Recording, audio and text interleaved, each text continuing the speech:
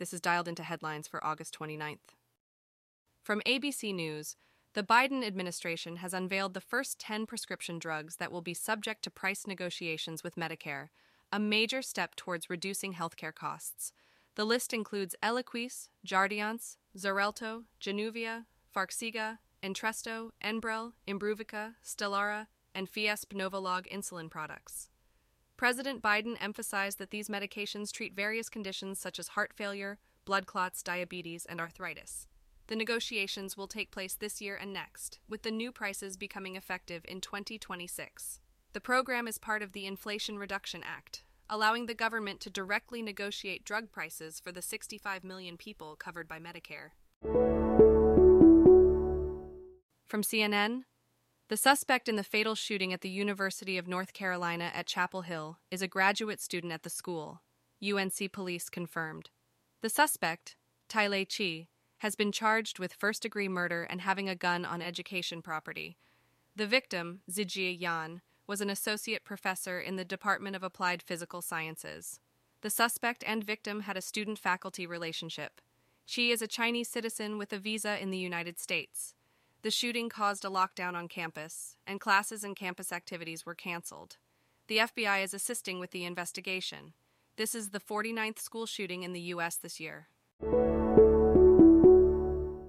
From Click on Detroit, Vertical Bar, WDIV, Local 4. Hurricane Idalia is expected to bring destructive winds and a life-threatening storm surge to Florida's Gulf Coast. It is forecasted to make landfall north of Tampa as a Category 3 hurricane. South Carolina has declared a state of emergency, and Georgia and North Carolina are also preparing for the storm's impact. Evacuation orders have been issued in several Gulf Coast counties, and tolls have been suspended to assist with evacuations.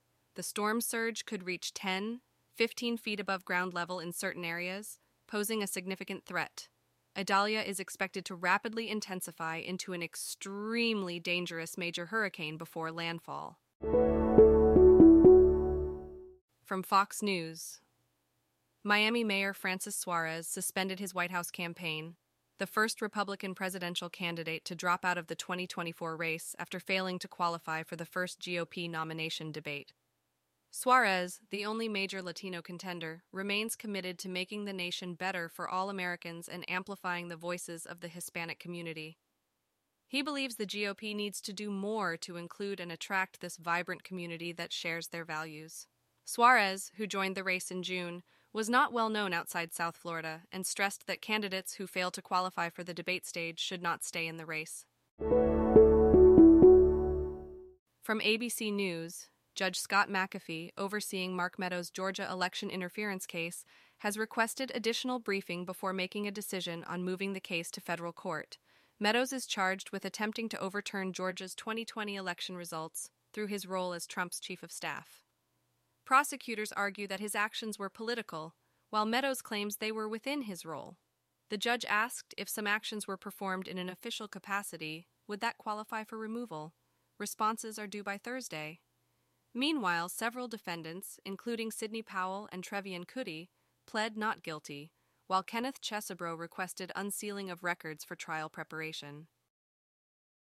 Dialed In is written and read by artificial intelligence.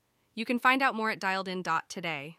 Soon, we'll have CTA to provide feedback at dialedin.today/feedback and ask for new topics at dialedin.today/topics.